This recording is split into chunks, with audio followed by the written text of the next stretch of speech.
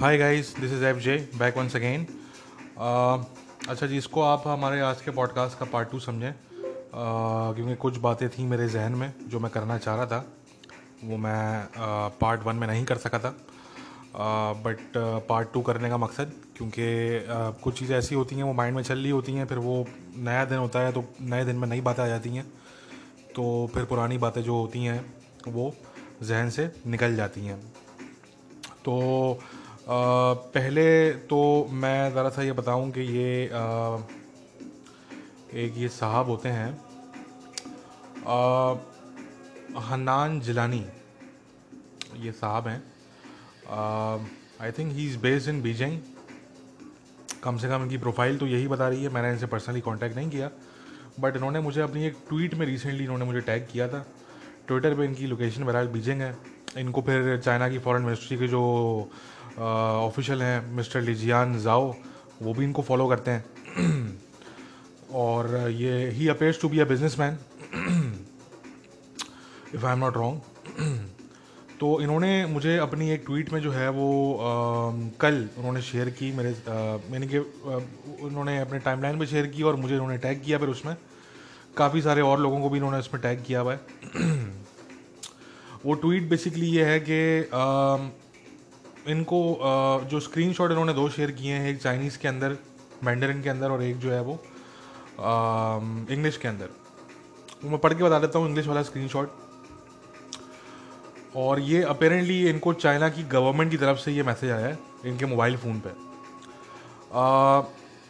अब मैं ट्रांसलेट कर रहा हूँ उसको, मतलब मैं नरेट कर रहा हूँ, ट्रांसलेट नरेट करके मैं आपको बता रहा हूँ।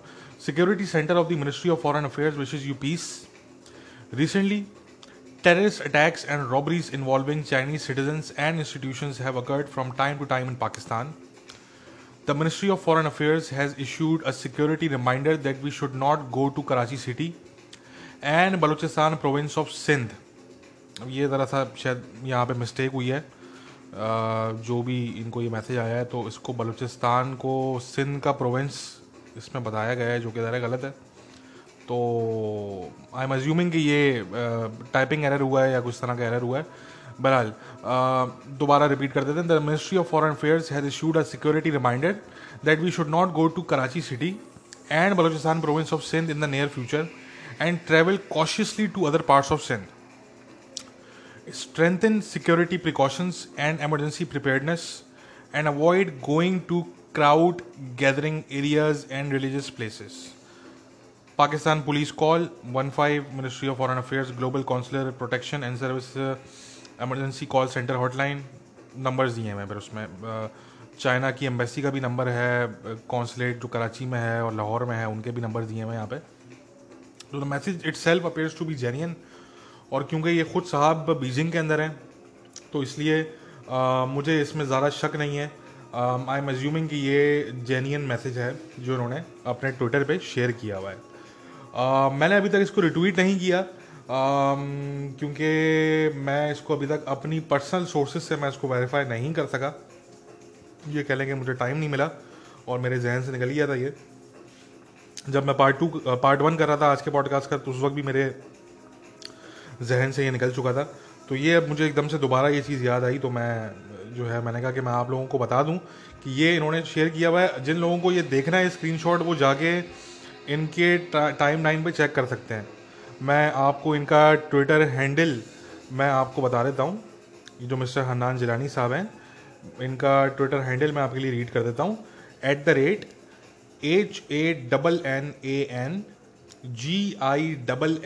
@HANNANGILLANI, हन्नान जिलानी।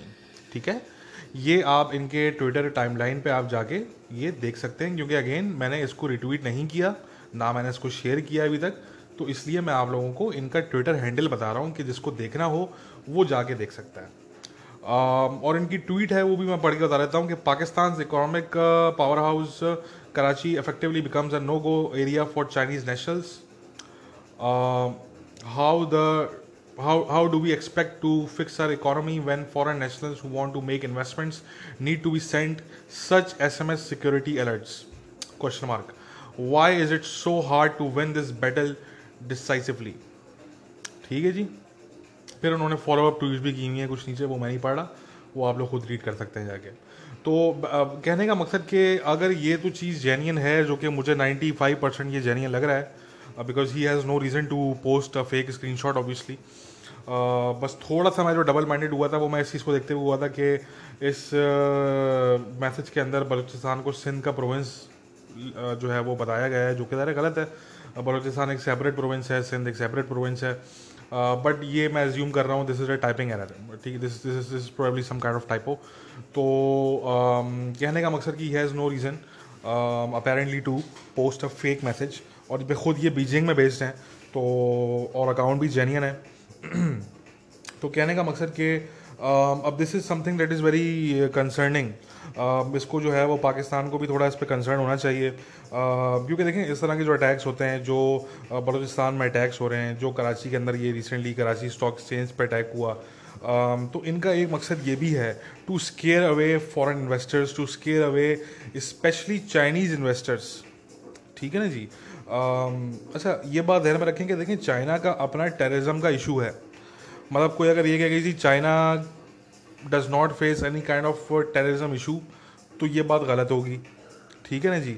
चाइना का जो अपना एक टेररिज्म का उनका जो एक इशू है, वो अपनी जगह पे वो मौजूद है, और वो मेनली जिंगजियांग के अंदर है। वैसे तो चाइना के और भी कुछ जगहों पे टेररिस्ट अटैक्स हिस्टोरिकली स्पीकिंग हो चुके हैं, ठीक है ना, मगर जो एक्चुअली जो ज़्यादा जो बड़ा इशू है उनका टेररिज्म का और एक्सट्रीमिज़म का, वो उनके जिंगजियांग प्रोविंस के अंदर है, ठीक है जी।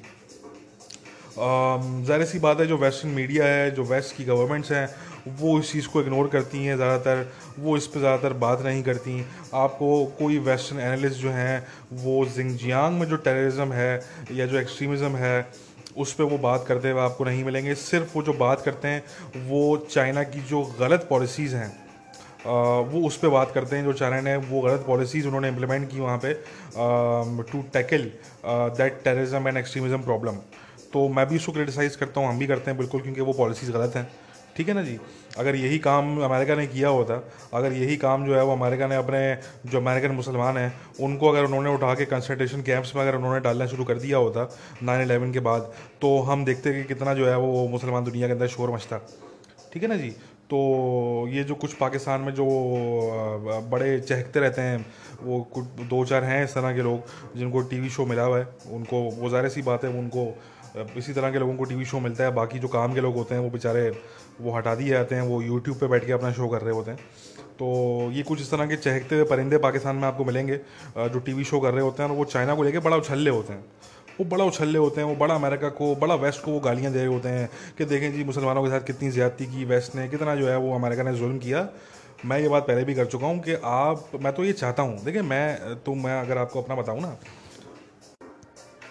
तो मैं अगर आपको अपना बताऊँ तो मैं तो ये चाहता हूँ कि if not for anything else, तो सिर्फ इसलिए कि ये जो चहकते हुए परिंदे हैं, ये पाकिस्तान जैसे मुल्कों के अंदर, इस तरह के मुल्कों में जो बड़े वो प्रो चाइना बन के घूमते हैं, ये जो चहकते हुए परिंदे आपको आगे पीछे आप देखने को मिलते हैं, तो मैं ये चाहता हूँ कि चाइना डोमिनेट करे दुनिया के वर्ल्ड ऑर्डर को, if not for anything other than to show these people कि actually what you are asking for, ठीक है ना जी। ये जो आप बात करते हैं बैठ के लोग इस तरह के चहकते हुए परिंदे के, देखें जी अमेरिका ने कितना जुल्म कर दिया, देखें जी इराक में कितना जुल्म कर दिया, देखें जी अफगानिस्तान में कितना जुल्म कर दिया, ये कर दिया वो कर दिया, बिल्कुल वो उन्होंने अमेरिका की बिल्कुल गलतियाँ नहीं हैं, ठीक है ना। अमेरिका का कोई जो है, अमेरिका बादशाह जो है वो कोई दूध का धुला हुआ नहीं है, वो सुपर पावर रहे।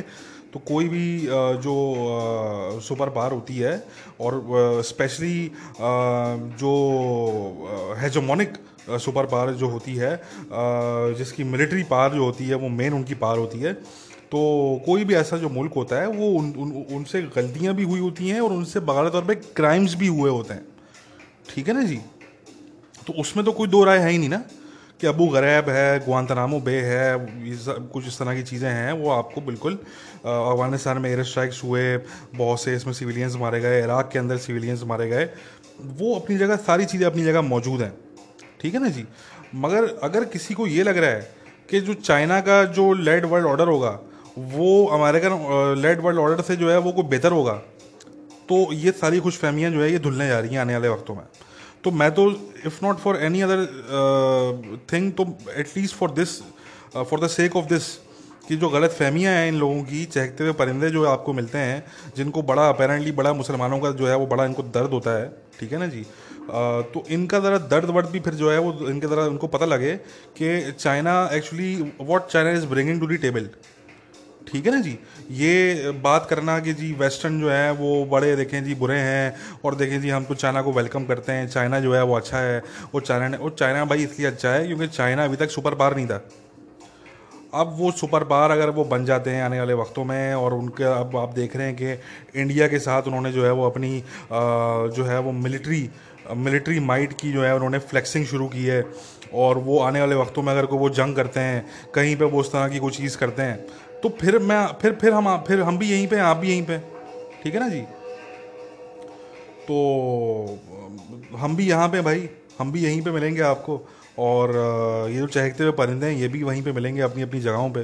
तो फिर हम इनसे पूछेंगे कि जी अब आप बताएं कि अमेरिका बादशाह जो था उसका जो लेड वर्ल्ड ऑर्डर था वो बुरा था, या ये जो चाइनीज़ अब लेड वर्ल्ड ऑर्डर है ये 10 गुना ज़्यादा बुरा है, या 20 गुना या 50 गुना ज़्यादा बुरा है, ठीक है जी। ये कहना बड़ा आसान है। आप अमेरिका को गालियाँ इसलिए देते हैं और आप उनको बुरा भला इसलिए कहते हैं क्योंकि उन्होंने पिछले वर्ल्ड वॉर 2 के बाद से उन्होंने जो है वो इतने सालों तक उन्होंने डोमिनेट किया। आपने उनकी जंगें भी देखी, आपने सब कुछ देखा, सारी चीज़ें आपने देखी, तो आपके पास इतना जो है वो मटेरियल है कि आप अमेरिका को आप बैठ के बुरा भला कहते हैं, आप क्रिटिसाइज़ करते हैं, और हम तो ये कहते हैं कि आपको राइट है क्रिटिसाइज़ करने का। मगर कोई अगर ये कहे कि जी चाइना का जो वर्ल्ड ऑर्डर है वो बड़ा अच्छा होगा, वो बड़ा वो पुरसुकून होगा, वो बड़ा अच्छा होगा, तो भाई ऐसा बिल्कुल भी नहीं होगा, ठीक है जी, ऐसा बिल्कुल भी नहीं होगा। और लोग ये भूल जाते हैं कि रेसिज्म सिर्फ वाइट पीपल्स, जो वाइट लोग हैं, जो गोरे लोग हैं, उनकी कौम में सिर्फ रेसिज्म नहीं है। कि जो स्लेवरी थी, जो एंटी ब्लैक रेसिज्म आज भी कुछ फ्रिंज सेगमेंट्स में आपको मिल जाता है वाइट कम्युनिटी में, या एंटी ब्राउन रेसिज्म आपको मिल जाता है कुछ फ्रिंज जो सेगमेंट्स हैं वाइट कम्युनिटी के। तो इसका मतलब ये नहीं है कि सिर्फ वाइट कम्युनिटी जो है वो उनमें रेसिज्म होता है और कहीं रेसिज्म नहीं होता। आपने अभी चाइना का रेसिज्म नहीं देखा, you have not seen the racism of Chinese people so far, ठीक है जी।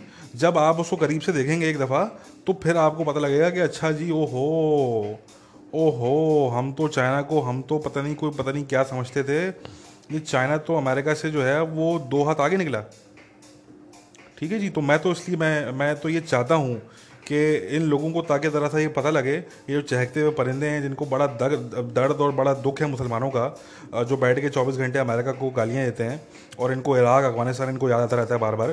तो फिर हम देखेंगे कि इनको जब 50 ईयर्स जब चाइना गुजार लेगा एज अ सुपर पावर, ठीक है ना, तो फिर हम देखेंगे कि फिर ये लोग जो है वो क्या बात करते हैं। हाँ, मैं तो तब तक जो है वो मैं तो बूढ़ा हो चुका हूँ शायद, मैं पता नहीं मेरी क्या एज हो उस टाइम पे, मगर एटलीस्ट बात ये आती है कि आप लोग ज़रा, ये जो लोग हैं, इन लोगों को पता लग जाएगा कि what is China bringing to the table. तो अभी बड़ा अच्छा गुडी गुडी बड़ा चाइना रहा है कि जी हम इन्वेस्टमेंट कर रहे हैं, हम जी ये कर रहे हैं, हम जी वो कर रहे हैं, वहाँ पे इन्वेस्ट कर रहे हैं, ये कर रहे हैं, और उसके अंदर भी आपने उनका रवैया देख लिया कि वो इन्वेस्टमेंट करते हैं और वो लोन देते हैं, और फिर बाद में वो टेक ओवर कर लेते हैं, पूरे पूरे आइलैंड्स उन्होंने टेक ओवर कर लिए, रेलवे प्रोजेक्ट्स उन्होंने पूरे पूरे टेक ओवर कर लिए। अब पाकिस्तान में क्या कुछ वो टेक ओवर करने जा रहे हैं, पाकिस्तान तो शो ही नहीं करता ना, वो तो जो उनके जो भी डील्स हुई हैं पाकिस्तान की, वो तो शो ही नहीं करते कि जी क्या डील्स हुई हैं। ये तो अवाम तो अरे पाकिस्तान में तो अवाम की कोई अहमियत है नहीं ऐसे भी, पाकिस्तान में को अवाम की कौन सी अहमियत है जो अवाम को बताया जाएगा कि भाई आपके हमने फ्यूचर का सौदा जो है वो इतने हमने बिलियंस में किया है, और आपके ये जो आपकी रिसोर्सेज हैं इनका सौदा हमने इतने बिलियन में किया है। ये तो आने वाले वक्त जो आपके बच्चे होंगे, आप बड़े होंगे, बच्चे आपके, वो फिर वो उन लोगों को पता लगेगा अच्छा ओ हो, ये तो हमारा ओ हो, ये तो उस एयर में उस डेकेड में हमारा जो है वो पता लगा जी कोल माइन हमारी बेची जा चुकी थी, या हमारा ये वाला प्रोजेक्ट जो है वो बेचा जा चुका था, ठीक है ना जी। ये टेक ओवर हो गया था चाइना के हाथों, तो वो छोड़ दें, वो पाकिस्तान हो गया, थर्ड वर्ल्ड कंट्रीज़ और अफ्रीका के हो गए, एशिया के और थर्ड वर्ल्ड कंट्रीज़ हो गए, ये सब बेचारे ये छोटे छोटे मुल्क। तो कहने का मकसद कि आपने चाइना की जो उनका जो इकोनॉमिक उनका जो एक जो उनकी पॉलिसी है उसमें भी आप इतनी एग्रेसिवनेस देखते हैं, इतनी एग्रेसिवनेस है उनकी इकोनॉमिक पॉलिसी में। तो आप इमेजिन करें कि वो उनकी जब मिलिट्री को वो कुछ जंग कल को करते हैं, किसी किसी मुल्क पे वो चढ़ाई कर देते हैं, लेट्स सपोज कल को, ठीक है ना जी, और ये करेंगे, ये ध्यान में रखेंगे, वो करेंगे, ये वो करेंगे, ठीक है जी। तो कल को वो कोई इस तरह का काम करते हैं, किसी मुल्क में वो चढ़ाई करते थे, तो फिर हम भी यहीं होंगे भाई, और ये चहकते हुए परिंदे भी यहीं पे होंगे। इन लोगों से फिर हम पूछेंगे कि अब आप बताएं कि अमेरिका ज़्यादा बुरा था या चाइना जो है वो बुरा है। जो अमेरिका का रेसिज्म था वो बुरा था, या जो चाइना का रेसिज्म है वो ज़्यादा बुरा है, ठीक है ना जी। तो this is a fight between, वो वाली बात है कि इसमें ना अमेरिका को दूध का धुला हुआ है। बार बार मैं ये कहता हूँ कि अमेरिका को दूध का धुला हुआ नहीं है, but you have to pick the lesser evil. This is all about choosing lesser evil, ठीक है ना जी।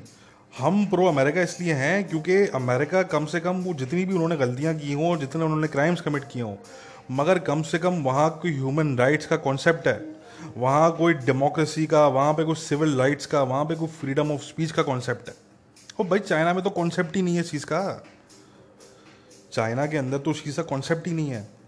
एक जगह कम से कम कॉन्सेप्ट तो है, भले आप उसको बोलेंगे यार वो करथरी है, वो बस ऐसी, वो बस लोगों को दिखाने के लिए है, भाई है तो सही, अमेरिका में है तो सही ना, वेस्ट के अंदर है तो सही। वो भले वो कुछ भी है, वो आप उसको किसी भी आप एंगल से देखें उसको, कम से कम है। वो मुसलमानों के लिए भी वो बड़ा, अमेरिका में देखें मुसलमान आज तक 9/11 के बाद से आज तक कितना पुरसुकून पे मुसलमान रह रहे हैं, जॉब्स कर रहे हैं मुसलमान सारे, उनको उनकी गवर्नमेंट के अंदर मुसलमान हैं, उनकी एजेंसीज़ के अंदर, उनकी मिलिट्री के अंदर मुसलमान हैं। हमारे इतने दोस्त हैं अमेरिका में मुस्लिम्स जो वहाँ पे काम करते हैं, और बड़े बड़े पोस्टों पे वो बैठे हुए हैं, तो वहाँ पे वो है। मगर क्योंकि 9/11 होने के बाद भी आप लाख बोलेंगे जी उन्होंने जो है वो जंग कर दी, मुसलमानों पे जुल्म कर दिया, ये कर दिया, वो कर दिया, वो तो जंग तो करनी थी। 9/11 जब एक हो गया, 9/11 जब कर दिया आपके ये इस तरह के ग्रुप्स, जिहादी ग्रुप्स ने, ये तो 9/11 होने के बाद तो दुनिया के बहुत से जो मुसलमान ममालिक थे वो तो खुशियाँ मना रहे थे, बहुत से लोग। वो तो जब उनको रियलाइज़ हुआ कि वो हो अब तो बम हम पे पड़ेंगे, बम आके अमेरिका के, वो तब वो उनकी जो खुशियाँ थी वो तो खाक में मिली। वरना ये आज भी वीडियोज़ हैं फ़लस्तीन की, आप देखें फ़लस्तीन के जो इलाके हैं, वो वीडियोज़ आज भी यूट्यूब पे मिल जाएंगी आपको, वहाँ पे मिठाइयाँ बांटी जा रही थी 9/11 के बाद, कि ओहो बड़ा अच्छा हो गया, बड़ा अच्छा हो गया। वो तो बाद में उनको अकल आई कि अब हमारे साथ क्या होने जा रहा है, ठीक है ना जी। तो फिर भी अमेरिका ने कुछ भी नहीं किया। अमेरिका ने, हम ये कहते हैं कि अमेरिका ने जो है वो कुछ भी ऐसा नहीं किया। जो इराक वॉर थी उसका ज़ाहिर सी बात है उसका ताल्लुक 9/11 से था नहीं, वो एक डिफरेंट गेम था, उसमें गल्फ स्टेट्स इन्वॉल्व थे, वो डिफरेंट मुल्कों के उसमें इंटरेस्ट इन्वॉल्व थे, ऑयल इंडस्ट्री के उसमें इंटरेस्ट इन्वॉल्व थे। वो तो इराक वो समथिंग कम्प्लीटली डिफरेंट, ठीक है ना। बट अफगानिस्तान, बिल्कुल अफगानिस्तान में अलकायदा की बेसिस थी, तालिबान की वहाँ पे गवर्नमेंट थी, अलकायदा की बेसिस थी, ओसामा बिन लादेन जो है वो जो है अफगानिस्तान के अंदर बैठा हुआ था। तो वो जो जंग उन्होंने की, तो वो तो कोई और मुल्क होता तो वो तो उससे कहीं ज़्यादा 50 गुना ज़्यादा वर्ष जो है वो इकदाम उठाता, कोई और मुल्क होता, चाइना ऐसा कोई मुल्क होता, तो वो 50 गुना ज़्यादा टेरेबल चीज़ करते हैं वो जाके, ठीक है ना जी। तो कहने का मकसद कि you have to choose the lesser evil.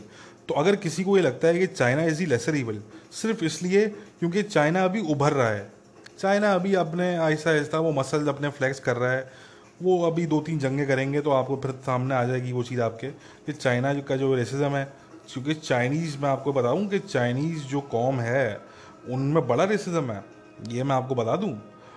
वो उनके अंदर प्राइड भी बहुत है कि जी we are 5000 year old civilisation, और उनके अंदर जो है वो रेसिज्म भी बहुत है।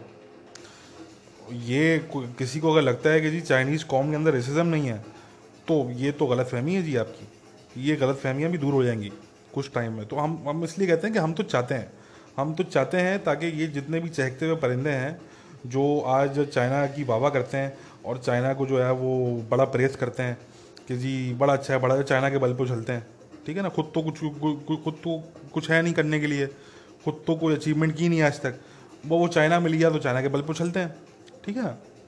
तो ताकि फिर इन लोगों को ज़रा पता लगे कि भाई चाइना का जो वर्ल्ड ऑर्डर होगा फिर वो कैसा होगा, फिर आप उसको एंजॉय करिएगा। अभी तो उन्होंने अपने मुल्क पे कंसंट्रेशन कैंप बनाए, मुसलमानों को डाला है वहाँ पे, जिस पे पाकिस्तानियों की आवाज़ नहीं निकलती, पाकिस्तानियों के मुंह से जो है वो चू नहीं होता, ठीक है।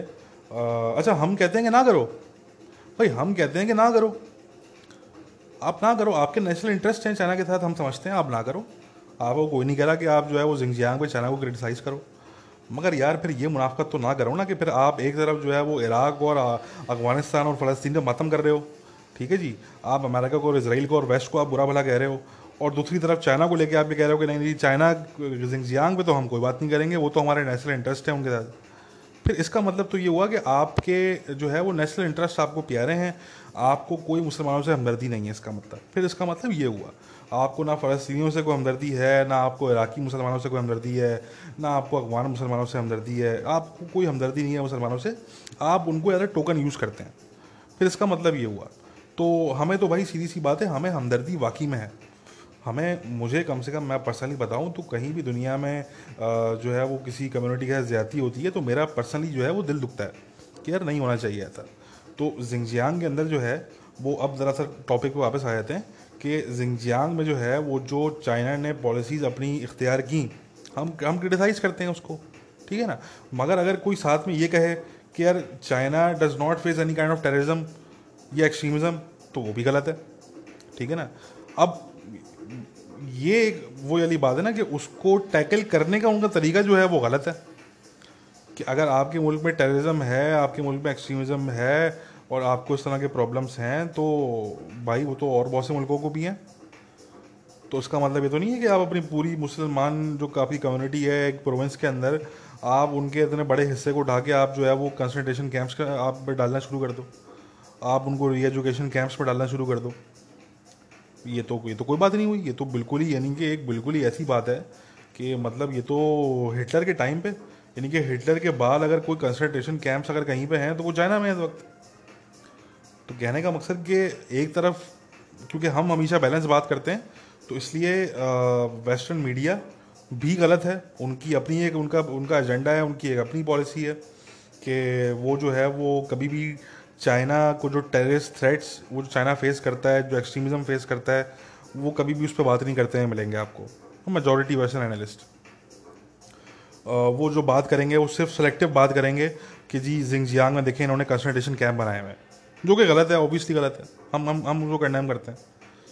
मगर जो हकीकत है वो फिर ये भी है कि चाइना को टेररिस्ट थ्रेट उनको है, ठीक है ना। ये कहना गलत होगा कि जी चाइना को कोई टेररिस्ट थ्रेट नहीं है, उनको बिल्कुल टेररिस्ट थ्रेट है।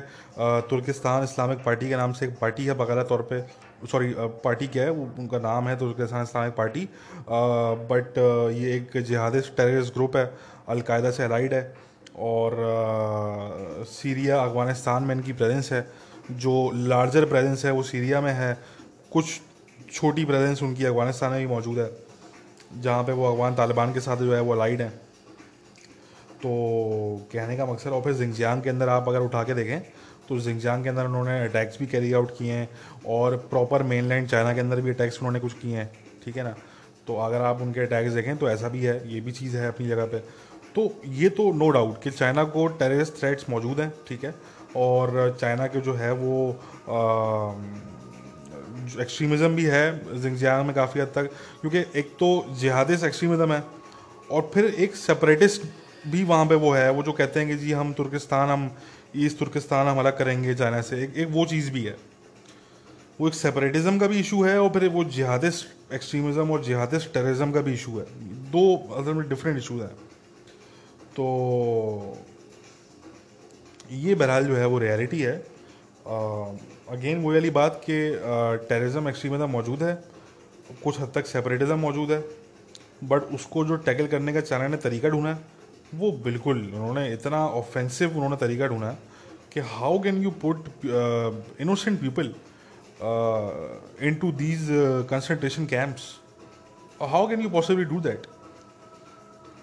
तो खैर मैं वही बोला मैंने कि जो पाकिस्तान जैसे ममालिक हैं जो बिल्कुल बिल्कुल चुप, बिल्कुल एक चूं आवाज़ नहीं निकलती इनके मुंह से, जिंगजियांग पे एक आवाज़ नहीं निकलती, तो हम उसको हम कहते हैं ठीक है ना निकालो, भाई ना निकालो, आपके इंटरेस्ट हैं, हर मुल्क के लिए उसके नेशनल इंटरेस्ट टॉप पे होते हैं और होने भी चाहिए, आप ना निकालो, आप इंजॉय करो, आप कोई बात ना करो जिंगजियांग पे, मगर फिर कम से कम ये बात ना करो बाद में कि जी हम देखें जी वो जो मातम फिर आप करते हैं बाद में, फ़लस्तीन पे और वो इराक़ पे और अफ़गानिस्तान पे और इस तरह की चीज़ों पे, और वेस्ट को और आप जो है अमेरिका को और इसराइल को फिर आप गालियाँ देते हैं बैठ के, तो फिर ये मुनाफ़क़त ना करें।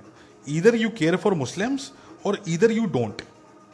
ये मतलब ये नहीं कि चाइना के केस में आपके नेशनल इंटरेस्ट हैं और वेस्ट जो है वो मगर वो बुरा है, वेस्ट बुरा है, ये मुनाफ़क़त ना करें फिर आप, ठीक है ना जी। या तो आप बोलेंगे भाई we don't give a shit about Muslims, या तो आप ये बोलें, ठीक है जी, या आप सब सारे जो मुसलमान हैं आप उनकी इक्वली केयर करेंगे। ये तो कोई बात नहीं होगी ना कि एक जो जिंगजियांग के मुसलमान हैं उनकी जो है वो आपको कोई परवाह नहीं है, आपको सारी अगर परवाह है तो आपको अफगानिस्तान के मुसलमानों की और इराक़ के मुसलमानों की और फ़लस्तीन के मुसलमानों की है, ठीक है ना। ये तो कोई बात ना हुई ना यार। तो खैर ये अब ज़रा सा वापस आ जाते हैं पॉइंट पे कि भाई ये जो चीज़ है, चाइना के जो सिटीजन्स हैं उनको वाकई में टेररिस्ट थ्रेट्स हैं। तुर्किस्तान इस्लामिक पार्टी भी एक ग्रुप है और फिर वो अलकायदा से अलाइड हैं, तो अलकायदा की तरफ से भी उनको टेररिस्ट थ्रेट है, उनको इस्लामिक स्टेट आईसिस की तरफ से भी टेररिस्ट थ्रेट है। और जब आपके पाकिस्तान के बड़े शहर कराची में जब इस तरीके की कोई चीज़ होगी कि स्टॉक एक्सचेंज पर अटैक हो गया या चाइना के इंटरेस्ट हैं उनको अगर हिट किया जाएगा, टारगेट किया जाएगा, तो ज़ाहिर सी बात है उनको उससे तशवीश भी होगी और वो पाकिस्तान में फिर जो है वो अपने सिटीजन्स को, इसलिए वो इस तरह की चीज़ फिर वो करेंगे कि वो फिर ये जो सिक्योरिटी अलर्ट जो मैं जिसकी बात कर रहा हूँ मिस्टर हनान जिलानी का, ये फिर ऐसी चीज़ जो है वो फिर हमें देखने को मिलेगी। तो ये खैर अब ये पाकिस्तान के सिक्योरिटी इदारों ने देखना है, ठीक है ना जी, कि ये जो है वो इसका क्या मतलब क्या होगा इसका, ठीक है ना। ये पाकिस्तान के इदारों ने देखना है इसको। अच्छा जी, ज़रा सा एक बस मैं चीज़ और बात इस पर डिस्कस कर लूँ। कश्मीर में अटैक हुआ है, जम्मू कश्मीर में अटैक हुआ है। बीजेपी के डिस्ट्रिक्ट चीफ हैं, पहले थोड़ा सा कन्फ्यूजन था कि जी वो डिस्ट्रिक्ट चीफ फॉर्मर हैं या वो करंट हैं, फिर वो ज़रा क्लियर हो गया कि वो जी करंट हैं, वो करंट डिस्ट्रिक्ट चीफ थे बीजेपी के। बंदीपुरा का जो था वो इलाका है और वहाँ पे उनकी जो है वो उनके घर में या उनकी शॉप में आई थिंक घुस के जो है वो उनको गोलियां मारी गई हैं और जिसमें वो ख़ुद भी मारे गए। वसीम अहमद बारी नाम है उनका, वो ख़ुद भी मारे गए। उनके जो वालिद साहब हैं बशीर अहमद, वो भी मारे गए और उमर बारी उनके जो भाई हैं वो भी मारे गए। 3 फैमिली के लोग जो हैं वो तीनों लोग एक फैमिली के वो मारे गए बेसिकली। तो वेरी अनफॉर्चुनेट इंसिडेंट ऑब्वियसली। कुछ भी है आप लाख इख्तिलाफ़ करें बीजेपी से, बट इस तरीके की कार्रवाइयाँ जो है वो किसी के भी फ़ायदे में नहीं होती, ठीक है ना। ना ये कश्मीरीज़ के फ़ायदे में है, ठीक है ना। आप चले मार दिया आपने, अब इसका जो रिएक्शन आएगा इंडिया की सिक्योरिटी फोर्सेस की तरफ से, वो जो फिर वहाँ पे जो लोग हैं फिर वो जो तंग होंगे, फिर वहाँ पे जो जिन्होंने ये हरकत की है फिर जब वो मारे जाएंगे, तो nobody gains from such incidents, ठीक है ना। वो ठीक है मुसलमान था पहली बात, तो ही वॉज अ मुस्लिम, तो I don't think any Muslim should be cheering this attack, पहली बात। और आप अगर ये कहेंगे जी ये बेसिकली जो है वो बीजेपी के वो थे और हम बीजेपी की पॉलिसी से हम एग्री नहीं करते तो इसलिए सही हुआ, तो ये भी कहना गलत है। मतलब ये तो कोई बात ना हुई भाई, कोई भी पॉलिटिकल पार्टी है वो पॉलिटिकल पार्टी होती है, ठीक है ना। मतलब वो सिविलियंस ही होते हैं पॉलिटिकल पार्टी में, और कौन होते हैं। तो सिविलियंस को टारगेट करना जो है वो दैट्स नॉट एक्सेप्टेबल एनीवेयर। तो एनीवे वेरी अनफॉर्चुनेट इंसिडेंट, हम तो यही कहेंगे इस पर। और बाकी अब ये देखना है कि क्योंकि अभी लास्ट मैंने चेक किया था तो बंदीपुरा के कुछ एरियाज़ में जो है वो, तो बंदीपुरा के कुछ इलाकों में जो है वो सर्च ऑपरेशन लॉन्च किया गया था इंडियन सिक्योरिटी फोर्सेस की तरफ से। और वो सर्च ऑपरेशन वो बेसिकली कर रहे थे। अब लेट्स सी कि ये जो चीज़ है वो किस रुख पे ये जाती है। ऑलराइट, सो बस आखिर में जो है वो मैं छोटी सी बात और करूँगा, उसके बाद हम उसको रैप अप करेंगे।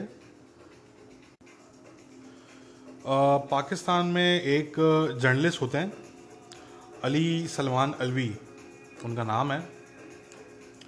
और वो बेसिकली जो है वो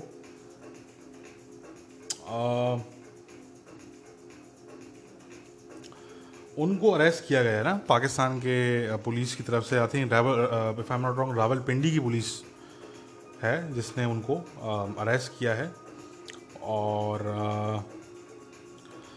तो बेसिकली उन पे इल्ज़ाम ये है जो कि उनकी वाइफ की सिस्टर ने एफआईआर फर्स्ट इंफॉर्मेशन रिपोर्ट जो होती है वो उन्होंने पुलिस में दर्ज करवाई।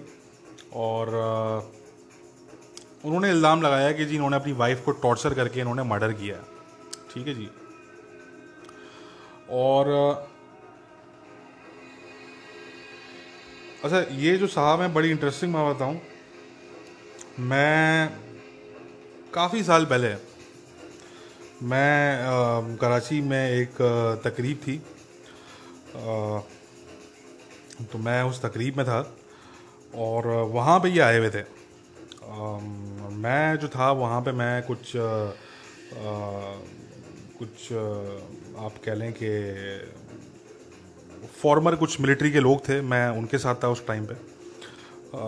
और दो सहबाब थे, उन्होंने इनवाइट किया था, तो वहाँ पे कुछ जर्नलिस्ट भी थे, तो उनमें ये साहब भी वहाँ पे थे। अच्छा, मेरी कभी इनसे इंटरेक्शन नहीं हुई, मेरी पर्सनल मैं आपको बताऊँ तो मेरी जो है वो इनसे इंटरेक्शन नहीं हुई। कुछ हमारे दोस्त थे रिटायर्ड मिलिट्री के जो मेरे साथ थे उस टाइम पे, तो मैं उन्हीं के साथ था। बस दूर से मुझे जो है वो कुछ इंट्रोड्यूस करवाया कुछ लोगों ने कि जी वो फ़लाँ बंदा फ़लाँ है और उस बंदे का नाम ये है, तो वो बस उस तरीके से उनका नाम भी बीच में आया। तो मुझे जब मैंने आज इनकी वो रिपोर्ट मैं ट्विटर पे देख रहा था, मैंने पढ़ी, तो मेरे बिल्कुल माइंड में एकदम से क्लिक किया कि यार इस बंदे को तो मैं उस फ़लाँ तकरीब के अंदर मैंने इस बंदे को मैंने देखा था। मिला भी नहीं था, बल्कि ये कह रहे हैं कि मैंने देखा था ना, मेरी को बात हुई थी प्रॉपरली। और बस मैंने उधर से ये कह लें कि बस दूर से मैंने देखा था, और दूर से मेरा जो है वो बस मुझे किसी ने बताया था कि जी ये फ़लाँ बंदा जो है ये वो बंदा है। ठीक है ना। तो अच्छा, मैं तो नहीं जानता था। मैंने कहा अच्छा भाई होगा, ठीक है, हाँ मेरी बला से होगा कोई। ठीक है, इतने जर्नलिस्ट हैं पाकिस्तान में। तो अब ये है कि इन पे इल्ज़ाम लगाया कि जी इन्होंने अपनी वाइफ को टॉर्चर करके मारा।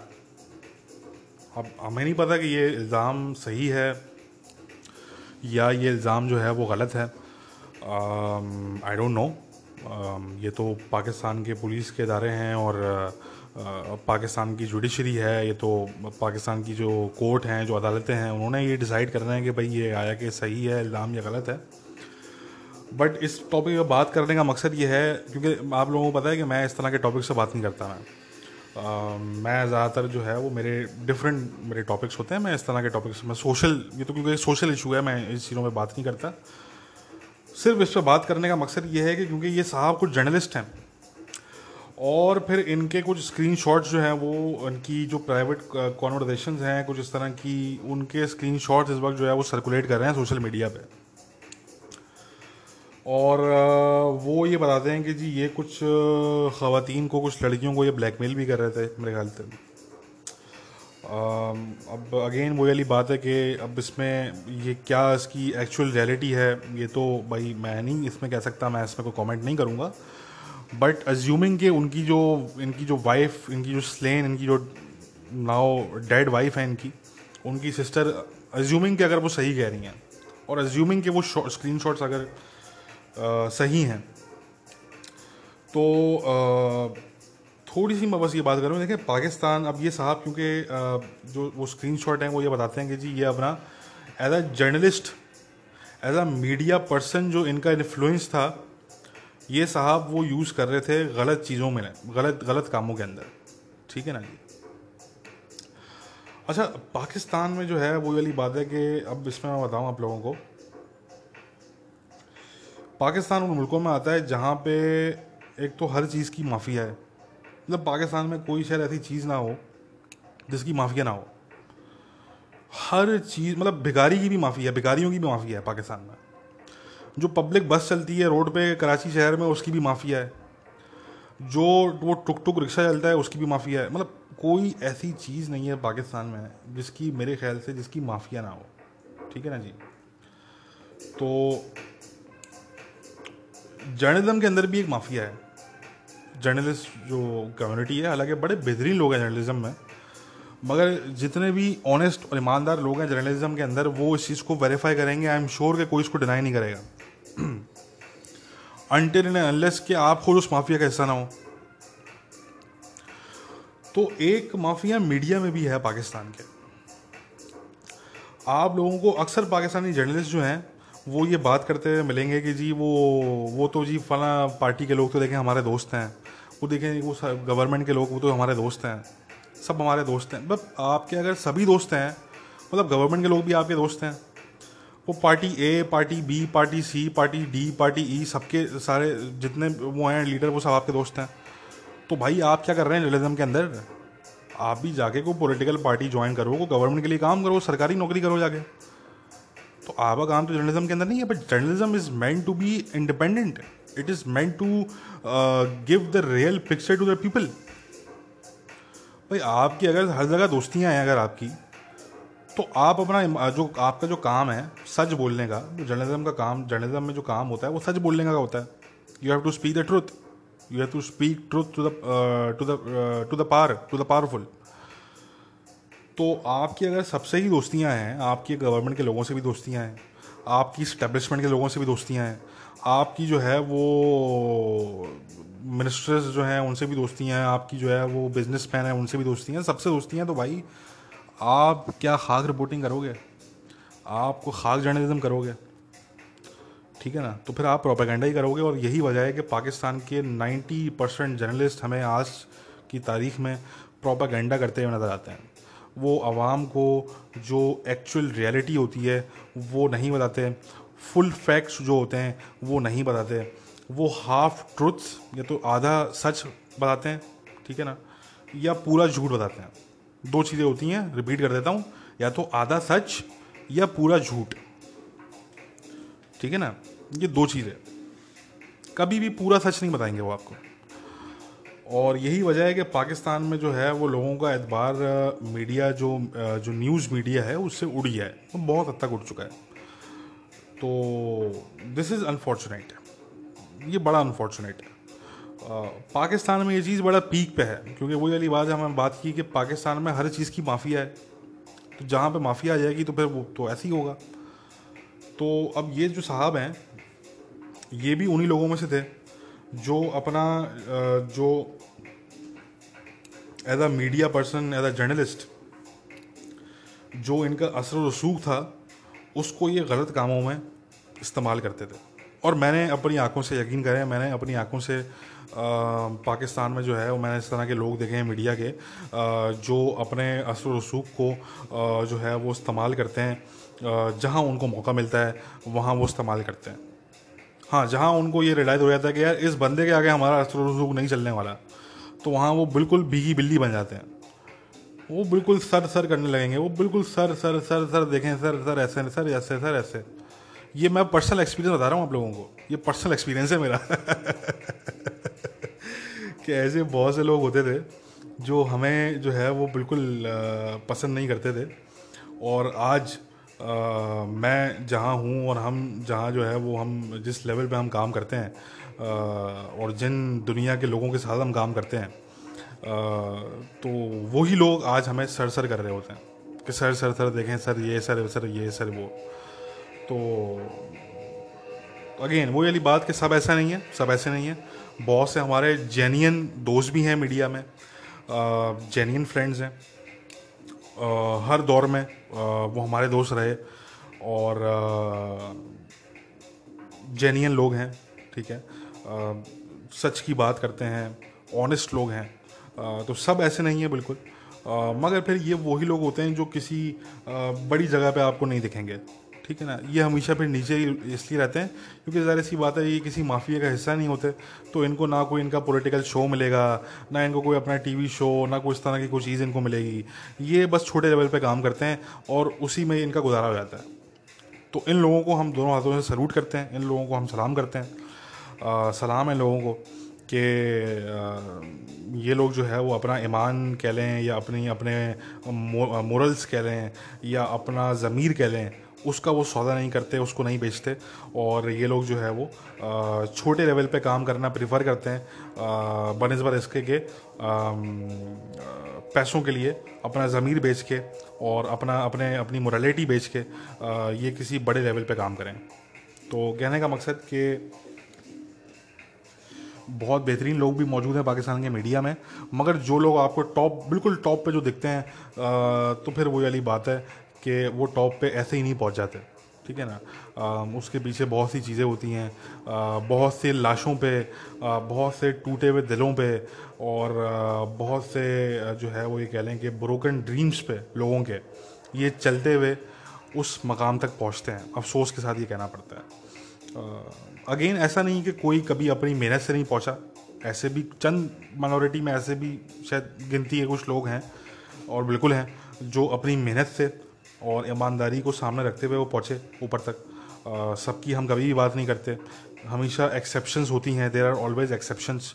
बट यहाँ हम एक मेजॉरिटी की बात कर रहे हैं कि जो मेजॉरिटी है वो फिर आपको ऐसी ही मिलती है कि वो अपने असर रसूख का, अपनी पीआर का, अपने कॉन्टैक्ट्स का वो गलत इस्तेमाल करते हैं और वो फिर इस तरह के लोग बिल्कुल आपको मिलते हैं। तो अब ये साहब हैं, इन पे इल्ज़ाम लगा है अपनी वाइफ के मर्डर का। मेरा सच पूछें ये तो एक बात से बात निकल गई, तो मैंने बात कर दी क्योंकि मैंने बात करनी थी मीडिया पे। मैंने बात इन साहब पे या इनकी वाइफ पे मैंने नहीं करनी थी, मैंने बात क्योंकि मीडिया पे करनी थी और स्पेशली पाकिस्तान के मीडिया पे करनी थी, तो इसलिए मैंने इस बात से स्टार्ट किया और फिर मैं अपनी बात पे आया। बट अब ये जो इनका जो है केस, अब ये आई डोंट नो, इसमें मेरा कोई जो है वो ख़ास मेरा कोई इंटरेस्ट भी नहीं है इसमें। ये तो पाकिस्तान के इदारे जो हैं, पुलिस और जो कोर्ट्स हैं, ये तो उनका हेडेक है, they have to decide that. But domestic abuse भी जो है वो एक इशू है पाकिस्तान में। Domestic abuse is a real issue, ये एक रियल इशू है और वो ज़रा से पाकिस्तान में नहीं है, वो दुनिया भर में है, बट पाकिस्तान में ज़्यादा है। वो यार बात हम करते हैं कि पाकिस्तान में ज़्यादा है, दुनिया भर में और भी जगहों पे, हर जगह पे मिलेगा, यूके में भी है, यूएसए में भी है, हर जगह पे। बट पाकिस्तान में कुछ ज़्यादा है, क्योंकि पाकिस्तान में ज़्यादा इसलिए क्योंकि पाकिस्तान में एक चीज़ भी है कि जब औरत के साथ डोमेस्टिक अब्यूज़ होता है तो मेजॉरिटी केसेस में वो औरत बेचारी बताती नहीं है, वो उसको घर की इज़्ज़त, घर की बात समझ के वो चुपचाप बैठ जाती है। तो इसलिए फिर वो बढ़ता है, वो फिर इनकरेज होता है। मर्द जो होता है वो फिर इनकरेज होता है कि अच्छा ठीक है, औरत ने तो बताना नहीं है किसी को, ठीक है ना, तो वो फिर इनकरेज होता है उससे। तो मगर ये है कि अब जो पाकिस्तान की लड़कियां हैं आज, अब जो नई जो जनरेशन है पाकिस्तान की, जो लड़कियां हैं पाकिस्तान की, वो तो नहीं इसको बर्दाश्त करती। वो तो आप अगर उस लड़की को अगर आप एक थप्पड़ मारेंगे, वो आपको 4 थप्पड़ मारेगी आगे से, ठीक है ना जी। तो ये है कि अब हाँ, जो मर्दों को एक ये चीज़ थी पाकिस्तान में कि जी हम औरत पे जितनी ज़्यादती करना चाहें हम कर लें।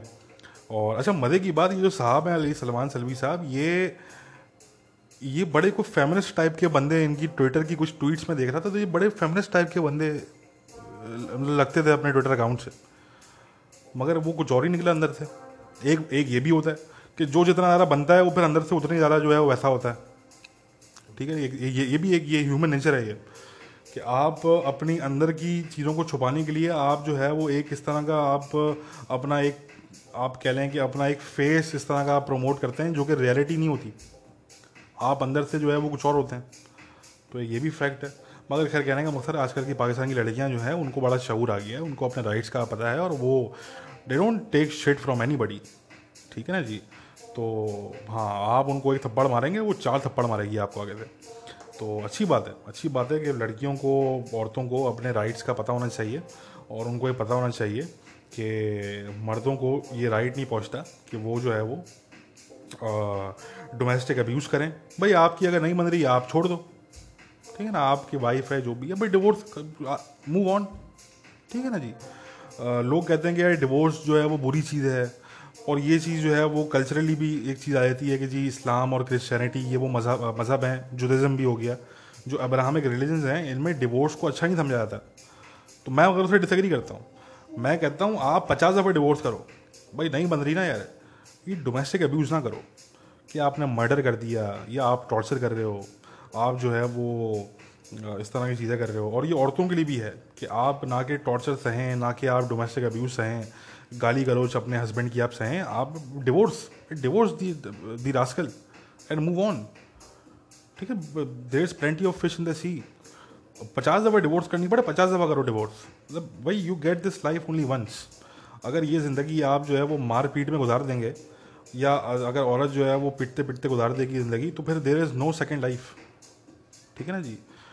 शौहर या बीवी आपको दोबारा मिल सकती है, मगर जो लाइफ है वो दोबारा नहीं मिलेगी आपको। तो बस ये ध्यान में रखना है आपने। तो दिल खोल के डिवोर्स करें, मैं तो ये बोलता हूँ भाई दिल खोल के डिवोर्स करें, दिल खोल के।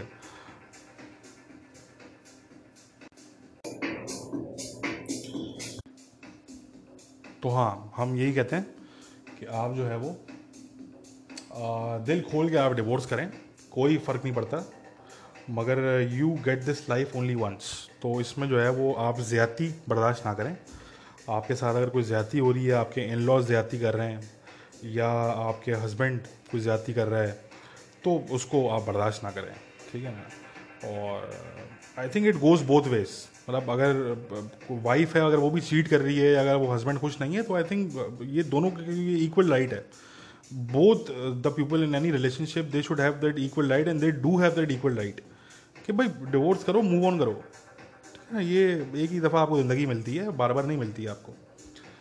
तो खैर, ये बस एक ऐसी, एक ये कह लें कि लाइटर नोट पे एक थोड़ी बात हो गई।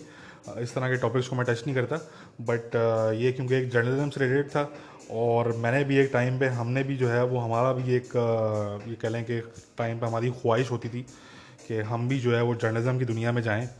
मैंने डिप्लोमा भी किया उस टाइम पे, काफ़ी साल पहले, मास कम्युनिकेशन के अंदर मैंने एक डिप्लोमा किया था। 6 मंथ्स का वो डिप्लोमा था।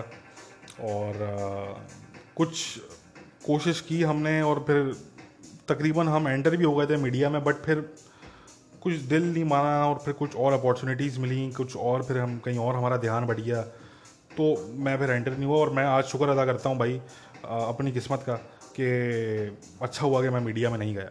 ठीक है ना। मीडिया पाकिस्तान के, क्योंकि मैं पाकिस्तानी मीडिया में घुसने की कोशिश कर रहा था, तो और मैं ऑलमोस्ट मैं घुस गया था, क्योंकि मेरे जो थे वो शुरू से ही हमारे बड़े जो थे वो डीप कॉन्टैक्ट्स थे मीडिया में, पाकिस्तान की फिल्म इंडस्ट्री के अंदर, पाकिस्तान के जो है वो जो सेलिब्रिटीज़ हैं, इस तरह के लोग हैं बहुत से, और वो आज भी हैं हमारे।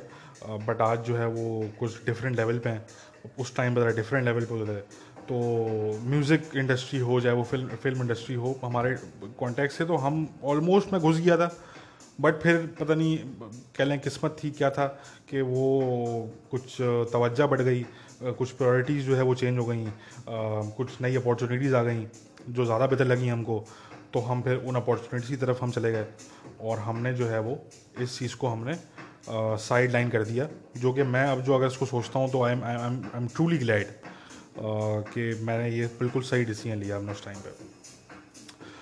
तो खैर गाइज़, ये काफ़ी लंबा हो गया पार्ट 2 पॉडकास्ट। तो आई होप आप लोगों को मेरी रैंट जो है, it was basically it was rant तो ये रैंट आप लोगों ने पता नहीं इन्जॉय की नहीं की, मगर anyway it was just a rant. और मेन इसमें काम की बात जो हमने चाइना पे बात की, जो सिक्योरिटी जो वो है जो मैंने बताया, और मेन हमने कश्मीर पे जो काम की बात की, बस ये 2 मेन काम की बातें थी इस पार्ट 2 में। तो anyway I will be back very soon, take care, bye bye.